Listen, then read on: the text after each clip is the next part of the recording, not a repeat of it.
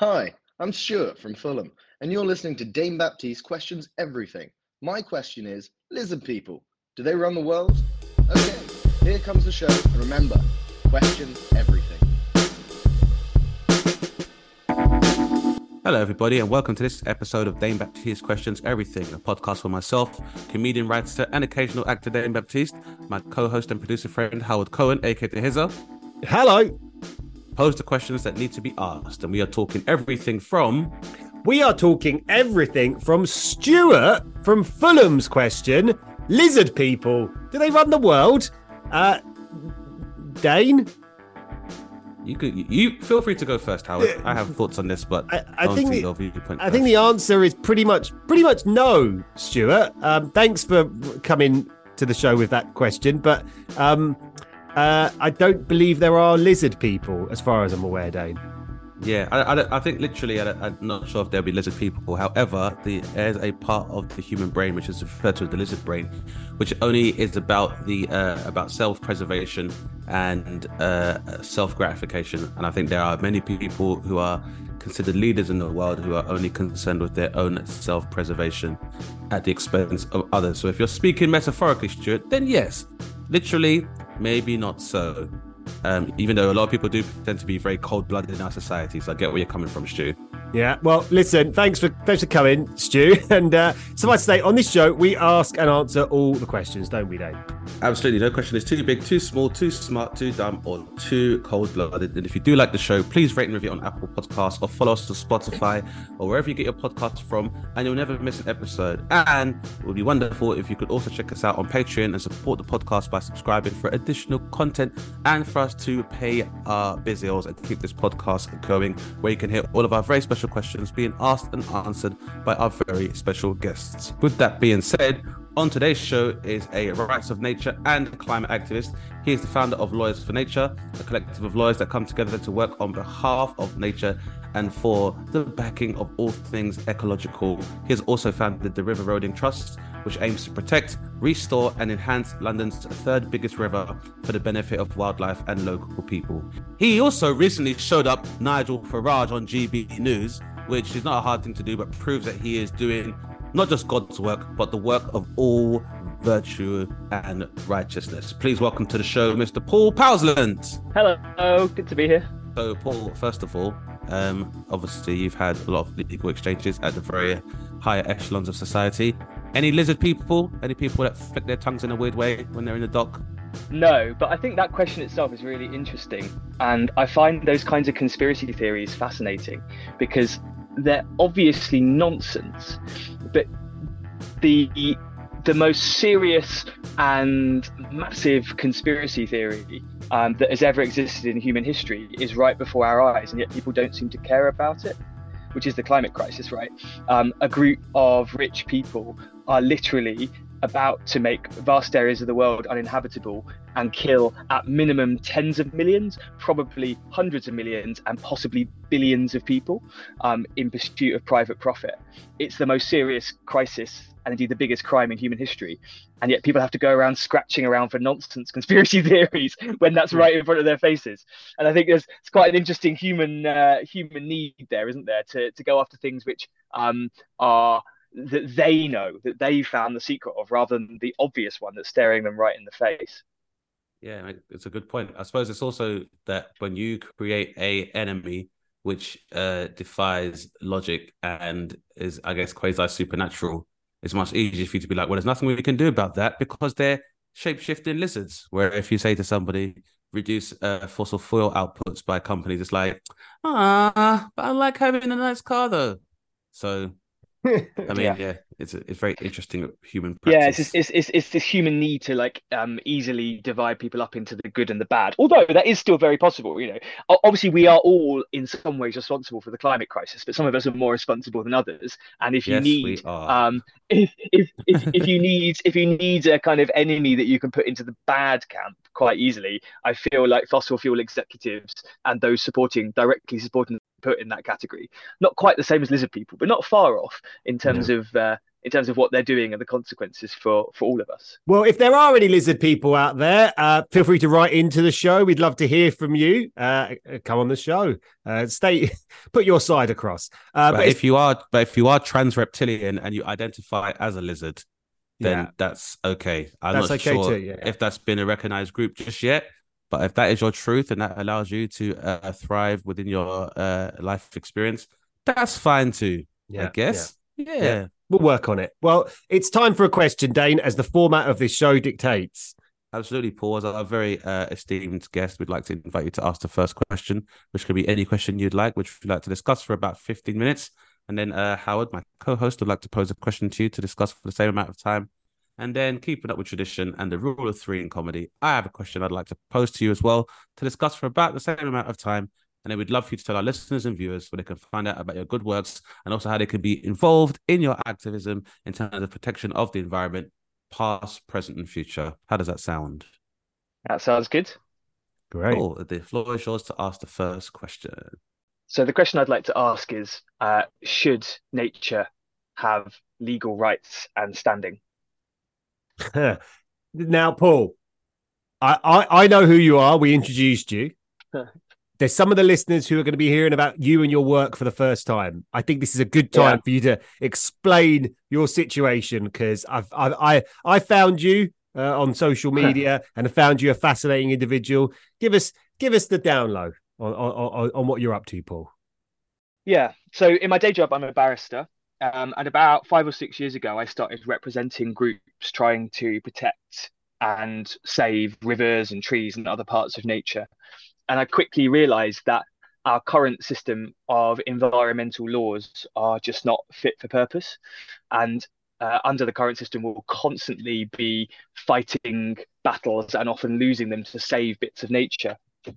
And the problem is that our legal system does not actually recognize nature itself as having legal standing and ability to properly interact within our legal system. Now, legal standing sounds like a kind of scary concept, but basically what it means is that you're considered a sort of a legal person within our system. Mm-hmm. And legal personhood, it's easy to understand if you think of human beings. You know, if someone breaks a contract with you or drives into you, you can sue them in our courts. You have legal standing to bring a claim within our courts. That makes sense.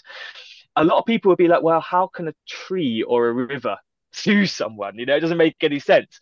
But we have to remember that in our system, there are already lots of non-humans who have legal personhood. Exactly, like banks or record labels or pharmaceutical companies, and all of these people can reimagine themselves as legal persons. Any company. And remember, we get so used to the idea of companies that we think they just have always existed, but they're literally an entirely fictional legal mechanism that we invented in the mid-19th century. Before then, there was no such thing.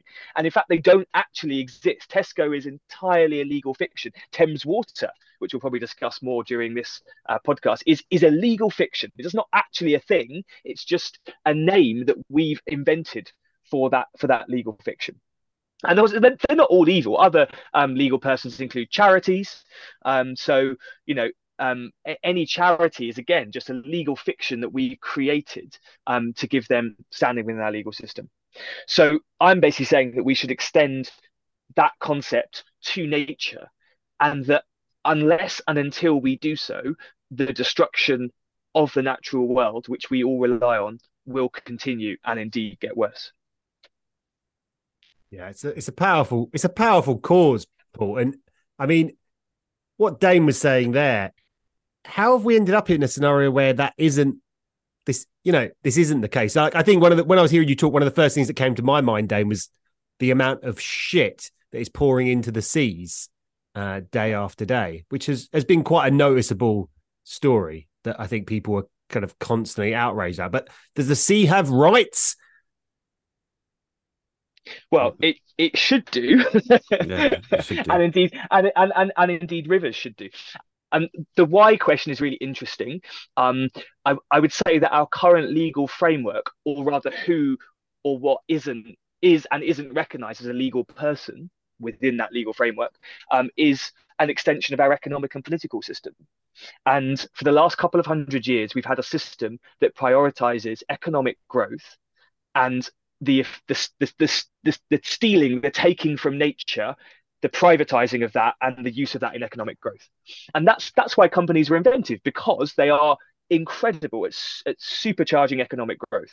And the Because people are huge growth. sociopathic enough to decide that things that are naturally produced, like water or in form of rain or from the sea, are things that should be commodified. And that's probably where the problem began in the first place, is that even though we are taught one of the most primary physical laws is that energy can't be created or destroyed, that we charge people for it. And now we live in a world where people have become people's view of the world has become so distorted. People think that water and electricity, for example, or even wind, are things that should be commodified and sold back to people, even though it's ubiquitous everywhere. But people believe that the people telling them this on the news are doing it from a natural source. So people have the idea that water should be prioritized, but the news is a natural resource that is just disseminated equally amongst people on television. And that's probably how we've one of the worst things that's come out of the imagining of corporations as legal fictions. It's also probably a very good way of avoiding legal accountability as well, I imagine, because if you're responsible for like the BP oil spill, then, you know, maybe shareholders may have to pay a fine. But it's like, if you poison people who live in a house and you're an individual and you poison someone's water supply in their house, you'd go to prison for murder. Whereas if you poison the entire ecosystem, if you could hide behind a legal fiction, then no one's accountable. Yeah, exactly. And that's what limited liability in companies does. It allows them to avoid their responsibilities. And, you know, I don't want to say that companies are necessarily all bad or were all bad. As a solution to a problem that existed a couple of 100 years ago, which was how do we get a basic level of development to enable everyone to live comfortable, secure lives, that was probably not necessarily a bad idea, having companies. But they are, I would say, now out of control, and also not a solution to the problem we currently have, because the current problem we have is not lack of economic development, it's lack of economic development that is in line with the capacity of Earth systems. And it is going to be the collapse of all of our Earth systems that is going to be the main problem we face over the next 100 years. And so having out of control companies but no rights for nature is only going to exacerbate that. An example of Thames Water is a really good one, of a late capitalist company that has gone seriously wrong. Thames Water was privatized in 1989, so the company is just over 30 years old. And when it was privatized, all debts were written off. And since then, it has given billions of pounds in shareholder dividends, loaded the company in billions of pounds of debt, and not invested in the infrastructure it needs to stop committing criminal offences of putting sewage into our rivers and seas. It is, I think, one of the prime examples of corporate looting that we've seen in this country. And I think that's going to become clear as the company potentially collapses over the coming weeks and months under the weight of its own debt. And what is so fascinating about the Thames Water example is to compare that to the river Roding, right? So the river Roding has flowed. Thames Water is less than 30 years old. It's younger than me. The river Roding has flowed on its course for 11,000 years, since before humans came to these islands. It is a physical thing which actually hundreds of thousands of people rely on for life from its waters, right? And unlike Thames Water, the river Roding cannot sue when someone infringes its rights. So Thames Water has been putting sewage into the river illegally. I've caught them at it repeatedly, and yet no prosecutions have been brought, because the river itself can't bring those prosecutions. And the agency which is supposed to act on behalf of the river, the Environment Agency, is asleep at the wheel and isn't doing its job properly. And so we have a fly-by-night company like Thames Water that is able to make huge sums of money by repeatedly committing criminal offences against the river and having absolutely no redress for that. It is, I think, the starkest example of why granting such massive rights and standing to companies, but not to nature, can go hugely wrong. With that being said, Paul, currently, is there any way of a human rights abuse case being brought against a company like Thames Water until legislation can be adjusted in order to create legal fictions for, I suppose, natural phenomenons and parts of nature? Because obviously, if you're tipping raw sewage into water, there's going to be an inevitable danger to human life. Can that be the springboard that can allow for more legislation in order for there to be a legal representation of nature? Well, some people do use human rights, like right to a healthy environment, to try and bring claims for nature. I mean, the thing is that actually there are potentially already ways that cases could be brought for illegal sewage spills. But the problem is, who's going to bring them, and who's funded to bring them? On the River Roding, our group, the River Roding Trust, is made up of volunteers. We're doing what we can in our spare time to try and protect the river. I'm sort of doing meetings around my job to try and beg and cajole Thames Water, a multi-billion-pound company that's owned by shareholders all over the world, to try and not pollute my river. And there are cases that could be brought, and I'm looking into bringing one at the moment to try and prosecute them for a sewage spill. But it's very difficult to do that when you don't have the resources and the time, because nature is not given legal personhood, and all of the value that it brings to our society is stolen and made private. Thames Water gets huge value from the river by taking water from it and putting wastewater, whether treated or untreated, back into it. It doesn't pay for that. And if even a fraction of the services that the river provides were paid for, it could have a whole team of dozens of people to bring legal cases to look out for its interests.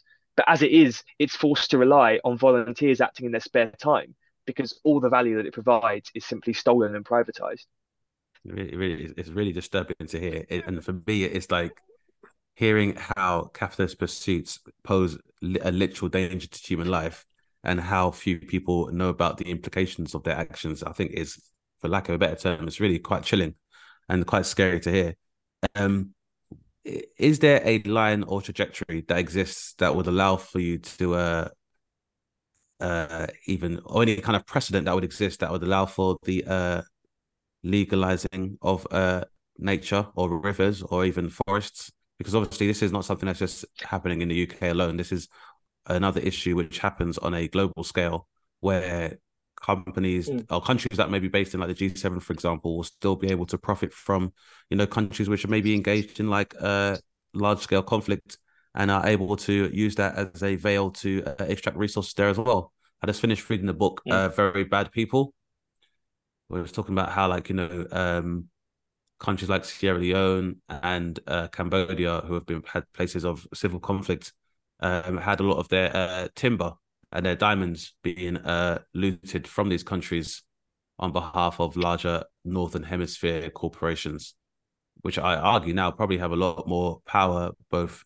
legally and I suppose judicially, than actual countries do. So I guess there are rights of nature, more and more rights of nature interventions around the world, ranging from constitutional interventions like in Ecuador, where they've made rights of nature part of their constitution, and where that provision has actually, for instance, stopped oil drilling in the Los Cedros forest, part of the Amazon, which is amazing. And there's some which are like legislative interventions, like the Wanganui River in New Zealand, which was given self-ownership and a guardianship body because local Maori tribes insisted on their sacred river being given rights. And the New Zealand example is interesting because New Zealand has a very similar legal system to ours. So we know it's legally possible. It's just politically difficult in this country because we are in many ways the kind of ground zero, belly of the beast for expropriating nature. Now, I've held back listening because Dane's asked you some excellent questions, Paul, to get kind of under the surface of what we're talking about here. And, as listeners, probably regular listeners will know, my wife is a big environmental kind of person working in sustainable retail. I'm aware that you are literally one man, Paul, and you have been brought to this show by the fact that you you appeared in my timeline on social media to kind of because you were talking to Nigel Farage, as we mentioned at the top of the show, on GB News. I wouldn't say you kind of tore him apart, but he didn't stand a chance against you, Paul, as most people who watch that clip would agree. So my question today is, what role does the media have to play in supporting the causes that not just you are fronting, the causes that we should all be kind of behind? Because that section of you on GB News, I think, did some good. Would you agree with that or not?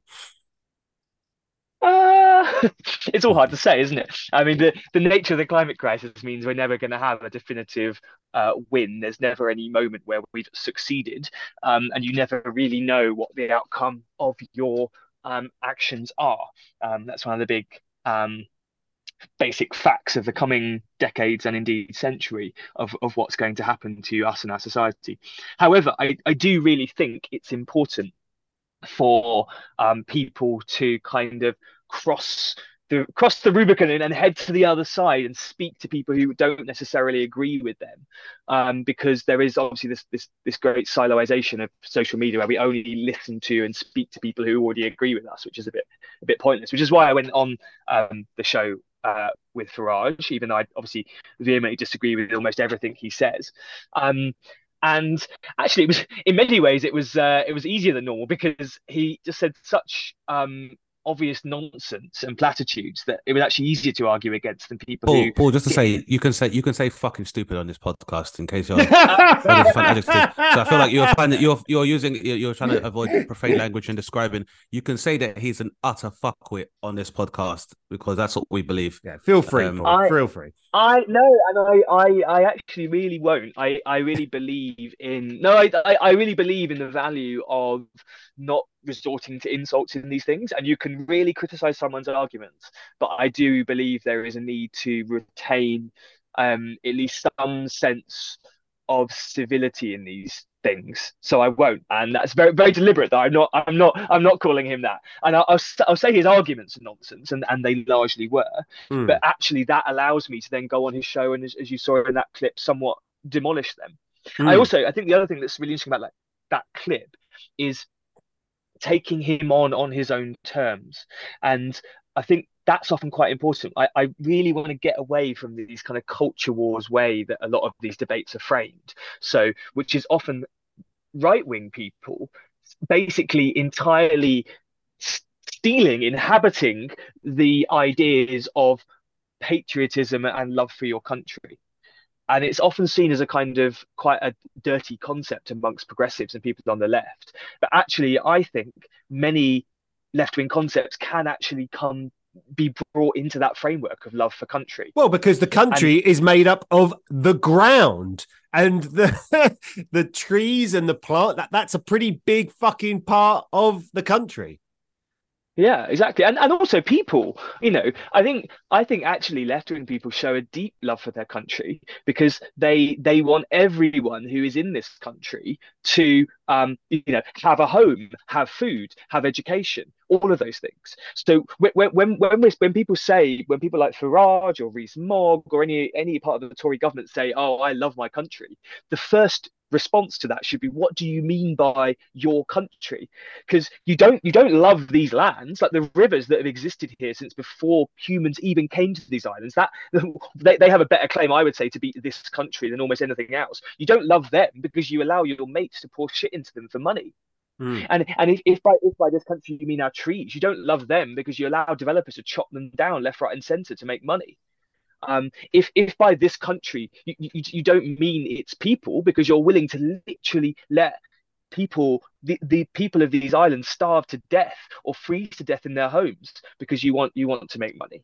Paul, so I just want to interject there, because I feel I definitely see where you're coming from, and I do also see the point of humanizing your discursive opponents when you're having discussions about the climate crisis, and also trying to find some intersectionality in terms of care for your immediate environment. But is it possible maybe that they just don't give a fuck and they just care about money? I think that maybe that's because I guess your engaging in discourse with the supposition that you can find some mutual ground, that if these people are true patriots, they obviously want the Isles itself as a landmass at the very least to be inhabitable for people that also align with their values. But is it not possible maybe that these are just short-sighted sociopathic grifters who only have the one belief in capital gain and basically are prepared to plunder and watch the country go to ruin just for the sake of being able for them to have another place in the south of France? Is that something you may have considered as well in this discourse? Because for me, it's like Brexit, for example, is something that is also divisive on bipartisan lines. And one of the reasons that companies like Thames Water are allowed to do their practices is because EU regulations are no longer something that bound them to at least try to masquerade as ecologically conscious. So is it, and someone like Nigel Farage, he encouraged that to take place. So do you think sometimes maybe you're maybe screaming at a brick wall because these guys will do and say anything for money? Because now, if the water is becoming more and more undrinkable, it's happening around the same time that Nigel Farage is starting to sell his own brand of gin. And one of the reasons that gin became popular in the UK is because it was safer to drink than the water supply.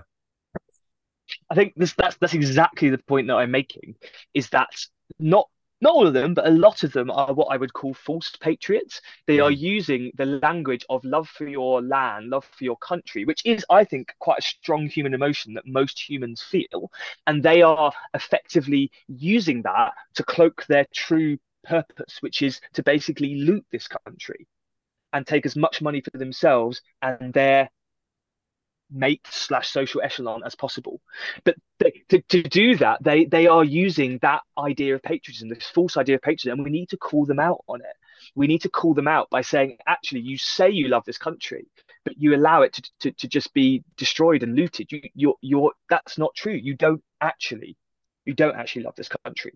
And actually those who pay their taxes here, those who spend their lives caring and helping others who live here or trying to protect the nature that inhabits these islands, actually truly love their country. You're just a bunch of looters dressing yourself up as patriots. And I think it's so interesting because there has been causes in human history where what maybe they weren't known as celebrities at the time, but famous people got together to help raise awareness for things. And this scenario that's currently going on, I know you can see some efforts being made. I've noticed a lot of Billie Eilish, who I don't listen to a lot of her music, but she's been trying to do quite a lot of climate change based work, which is something. But it just seems across the board for all the people who live in the world of media that they should all be. It should be absolutely dominating the agenda, shouldn't it? Because all of the other things you're discussing are just not going to exist if we carry on this way.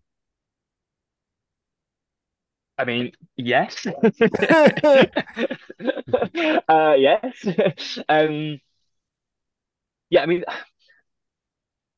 I do think there's also a need, though, to maybe humanize the climate change debate, because it can feel very abstract sometimes, talking about statistics and things that are happening elsewhere in the world, and actually making it localizing it and talking about the impact on people here, I think can potentially get through to people, maybe in a way that statistics can't. But yeah, I don't entirely know what the solution is when the greatest crisis in human history is happening. But not only is the media not discussing it, they're demonizing those who are trying to bring attention to it. But I'll give you an example, right? And we're not going to go into the detail of this thing, but when George Floyd was murdered, it was encouraging to see the response from a lot of people in positions of prominence in the media. That fair description? I'm not suggesting it solved anything, right? But it was encouraging to see the response of the football world, just as one example. But the idea, and I'm not suggesting that's a very important matter, but I'm going to suggest the climate change trumps everything, really, because if the world ends, whatever other conversations we're having about people's rights, variety of other economic, social problems, they're not going to matter, because there's not going to be any place to live on this planet. So I can't see how that isn't at the top of everyone's agenda if you have a place in the public eye. The idea that the money that runs our world has a greater place of importance than that is fucking stupid. Like, I don't care how smart or whatever academic achievements you might have that suggest that you have an understanding about something that I don't. The idea, it's like you live in a house. We all live somewhere, right? If it was falling apart, you would fix it. You would look after it before it needed fixing. So how do people not treat the planet the same way? Silence. It's a really good question. I think the last few hundred years have disconnected people so much from the systems that sustain them that they don't even really appreciate those systems anymore, and to understand that we're intimately connected with the earth and completely dependent on it and the things that come from it. And so we've allowed ourselves to, people switch on a tap, the water magically appears. They don't actually have to know about drought. Has been massively responsible for that separation and gulf that continues to be perpetuated between humanity and nature. And this is evidenced by the fact that if you look at during the COVID pandemic, the countries which had the largest incidences of deaths from COVID, or I suppose underlying health conditions, were also the countries that profited the most from capitalism or the most from resource exploitation. So, Brazil had one of the highest death rates, where the Amazon was being burned down wholesale by its former president. In the same way, America had one of the highest death rates because they require the exploitation of resources, including human beings as a resource as well. And then also in the UK, where it was insisted that people still left their homes and exposed themselves to the virus in order to keep that capitalist machine from going. So is that part of the conversations, Paul, or do you find that people immediately call you a communist or a socialist and disregard what you're saying? I would say capitalism is the kind of pinnacle, or our kind of capitalist system is the pinnacle of expropriation from the natural world and separation from the natural world. But I don't think it's fair to say it's only that. Communist and indeed socialist countries have been as, if not sometimes more so, disconnected from the natural world and the things that we rely on for it. And I believe it's that separation and disconnection that is the most important issue that we face. And I'd also go back to what you said earlier about people not know about the climate crisis. The climate crisis is a symptom, the most serious one by a long way, but nonetheless still a symptom of the underlying crisis, which is ultimately separation from the earth, from the natural world, and regarding it as a dead resource to be exploited for human ends.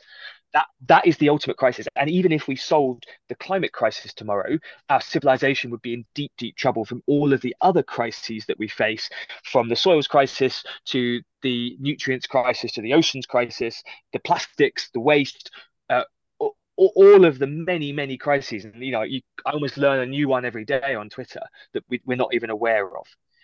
We are in deep, deep trouble because of that underlying disconnection. And well, I guess the other thing to make it all into less of a doom-laden scenario, the only good thing is that actually, that as well as the basis of the crises being interconnected, the solutions are also interconnected. So the things that help us overcome drought are also the same things that will help us overcome nutrient runoff, and indeed will sequester carbon to help resolve the climate crisis. So, for instance, on the roading, we've got many bare fields in the upper catchment, which when it rains, the soil and the rain just rushes straight off into the river and pollutes the river, and also means that there's more likely to be floods and droughts. So by planting forests in the upper catchment, we would stop flooding, we would store water so the river wouldn't go into drought so easily, we'd stop soil and nutrient runoff, and we'd sequester carbon. And for almost all of the different solutions we can see to the climate crisis, they will have other benefits for the other crises as well. Dane, it's going to be time to move on to your question, buddy. But I could talk about what we've been talking about for ages. I guess my statement was kind of helping to lead my question, because when there are discussions about ecological exploitation or extrapolation is. It's normally like for capitalist gain, but obviously you've highlighted that even communist powers can also be equally disconnected from nature and guilty of the same thing. So I guess my question is there, because economic growth is normally the justification for all of these destructive practices, is there, in your opinion, an economic system which can take into account ecological conservation or environmental protection that could work towards beginning to repair the damage done by environmental exploitation? There, big question. There isn't one silver bullet solution. If we do this one thing, it will solve everything. Or if I say money, if money wasn't an object, maybe phrase it because that's actually quite daunting. I think that's quite fair to say. But if money wasn't an object, are there practices that we could begin globally that would begin to remedy? Because obviously, I know you don't want to be a doomsayer. So let's say that money wasn't an object, and we could begin the process of practically, or have an executive practices to begin repairing the environment. What do you think would be the things we should prioritize the most as a nation and also as a planet? Yeah, I mean, there's a few different ones. We probably need to, as I said right at the start addressing the underlying issues the underlying causes rather than just the symptoms of ecological degradation. So one of the underlying causes is, as you noted, this obsession with GDP, which means constantly doubling the size of our economy, but obviously our economy is our existence is based on a finite planet. It's literally impossible to keep on doubling to infinity. Yeah, because Elon Musk is trying to go to Mars, and I'm like, why are we trying to go to another planet if we can't even work out how to take care of this one? Yeah, so we need to have a way of measuring the success of our economy and our system that properly takes into account the natural world and the degradation of natural resources. I would say as well, we need to give rights to nature so that nature's voice can be properly heard within our political, legal, and economic system. So when Thames Water wants to do something, it has to take into account the rights of the river when doing that. That would go a long way to stopping some of the degradation that we see. And I mean, I don't even know where to begin on the policy interventions into the climate crisis. I would say, as well as having the natural world represented, we need to have people around the world represented, because obviously our decisions that we take in this country will affect people in other parts of the world. But also, crucially, we need to have people from different times represented, because our decisions we take right now are going to affect people way into the future. So we need to have people from the future represented in our decision making.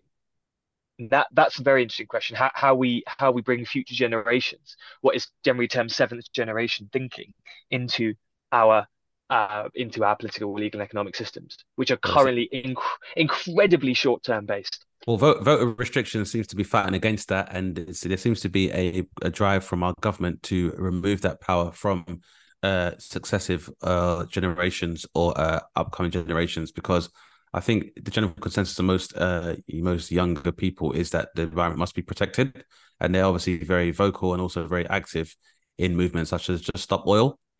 But you can see this happening at the same time. The government is trying to restrict their voting rights and trying to increase voting ages. So yeah, I'm not saying any of these things are realistic. You asked me what the that's fine, but at the same time, you don't have to be realistic when we're talking about it, because a lot of people's platitudes towards climate change and denying climate issues is also unrealistic. So don't worry about that, Paul. Because some people are like, it's going to be fine. And we can see it's not fine. So don't worry about realism right now. I would actually much rather hear from you what's going to happen. What I would say to listeners is, you can start to reflect this in your own decision making, both in terms of how you vote, but also what economic and other choices you make, is to start thinking about how will this choice I make affect other people around the world? How will it affect the natural world? And how will it affect future generations? And actually, is my, I don't know, short flight to wherever worth it for the death and destruction that it's going to bring upon people in the future? Is that a morally justifiable choice? I think we can all start to bring that into our own thinking. Can I ask? It's a good point. Go ahead, Howard. Can I ask where?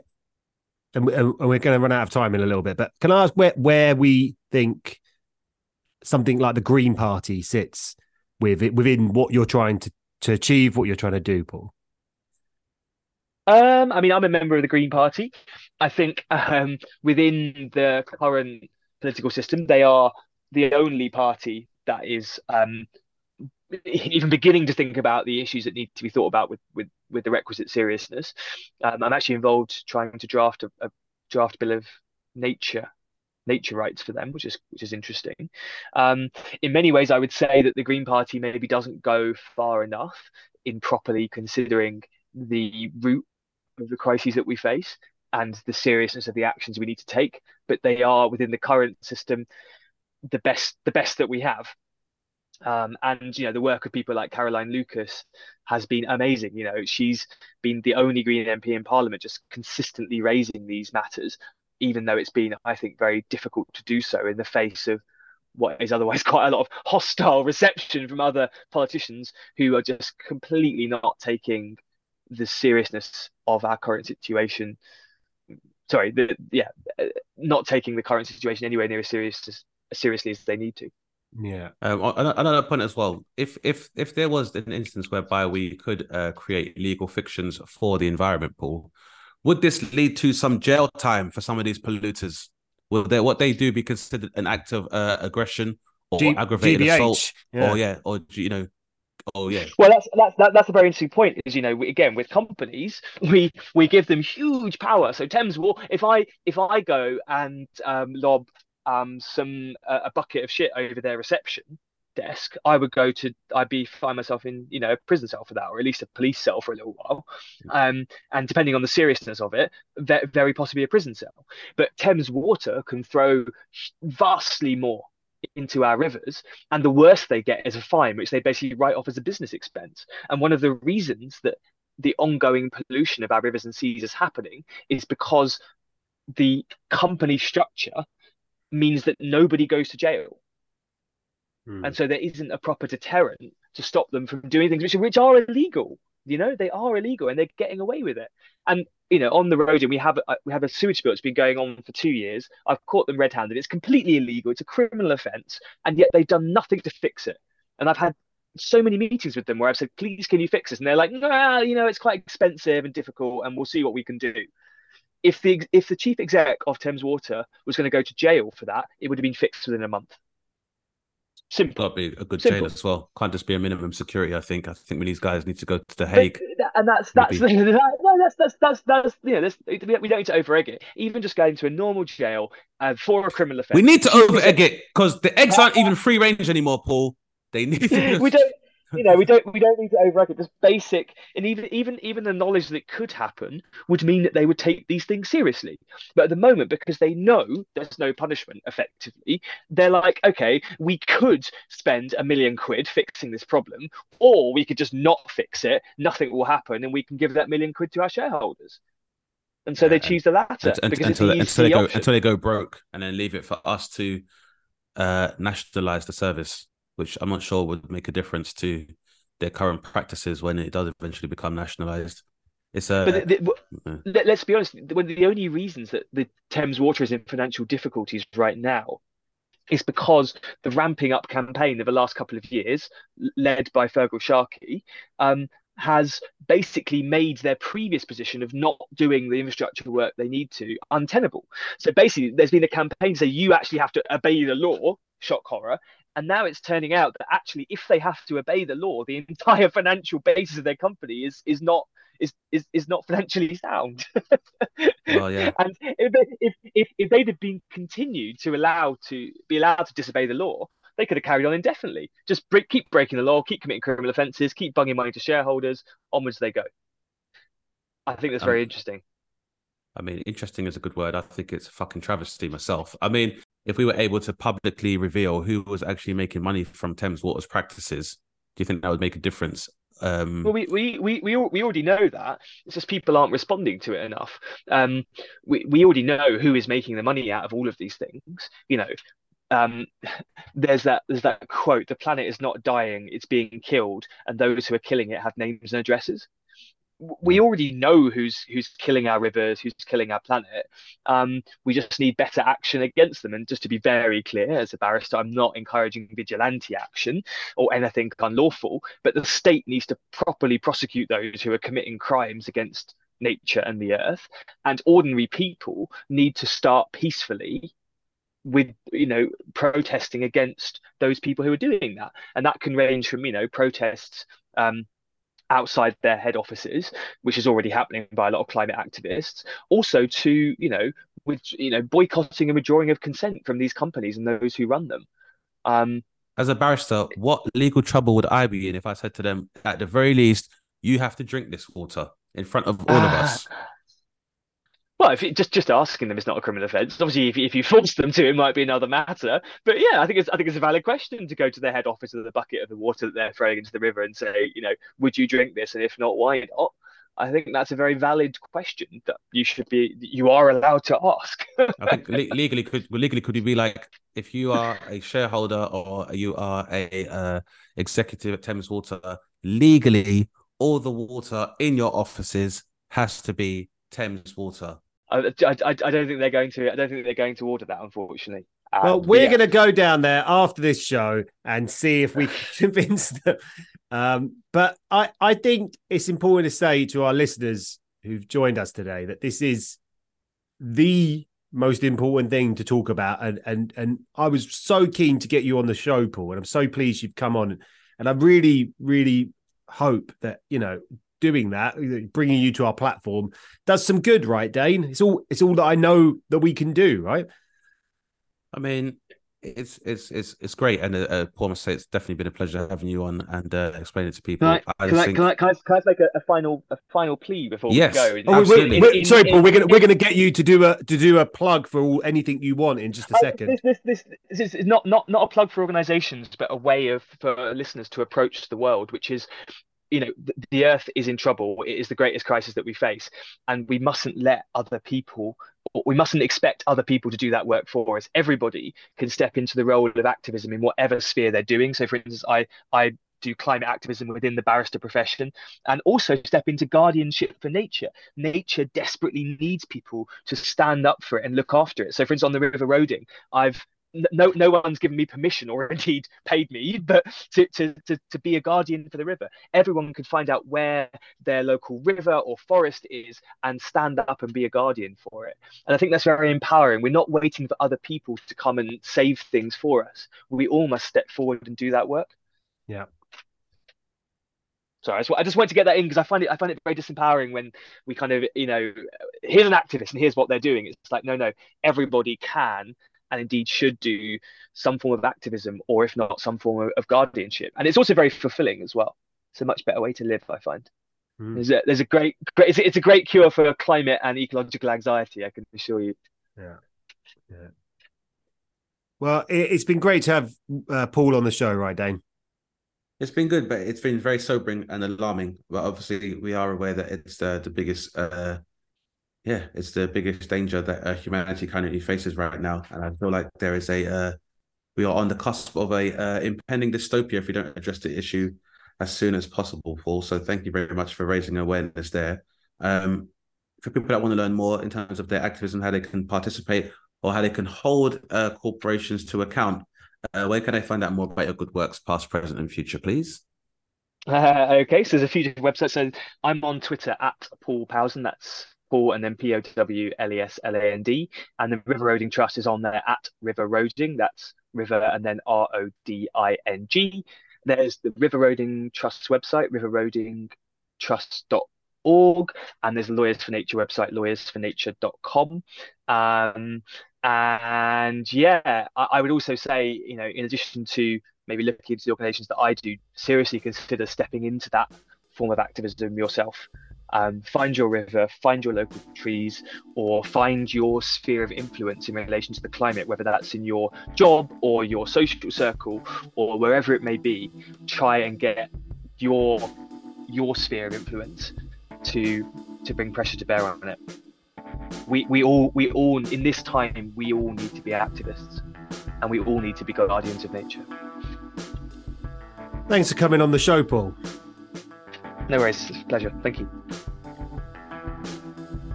You've been listening to Dane Baptiste Questions Everything, hosted by Dane Baptiste and myself, Howard Cohen. For more from Dane and myself, make sure you follow us on Instagram at DaneSnaptiste and at The Howard Cohen. You can now support us on Patreon. Just search DBQE Podcast and unlock ad-free content, and you can watch the full-length video of the podcast. Please don't forget to rate, review and subscribe to us wherever you get your podcasts. If you have a question for Dane, make sure you send us a DM on Instagram at DBQE Podcast, and we could feature you in our next episode. Thanks for listening, guys, and remember, question everything.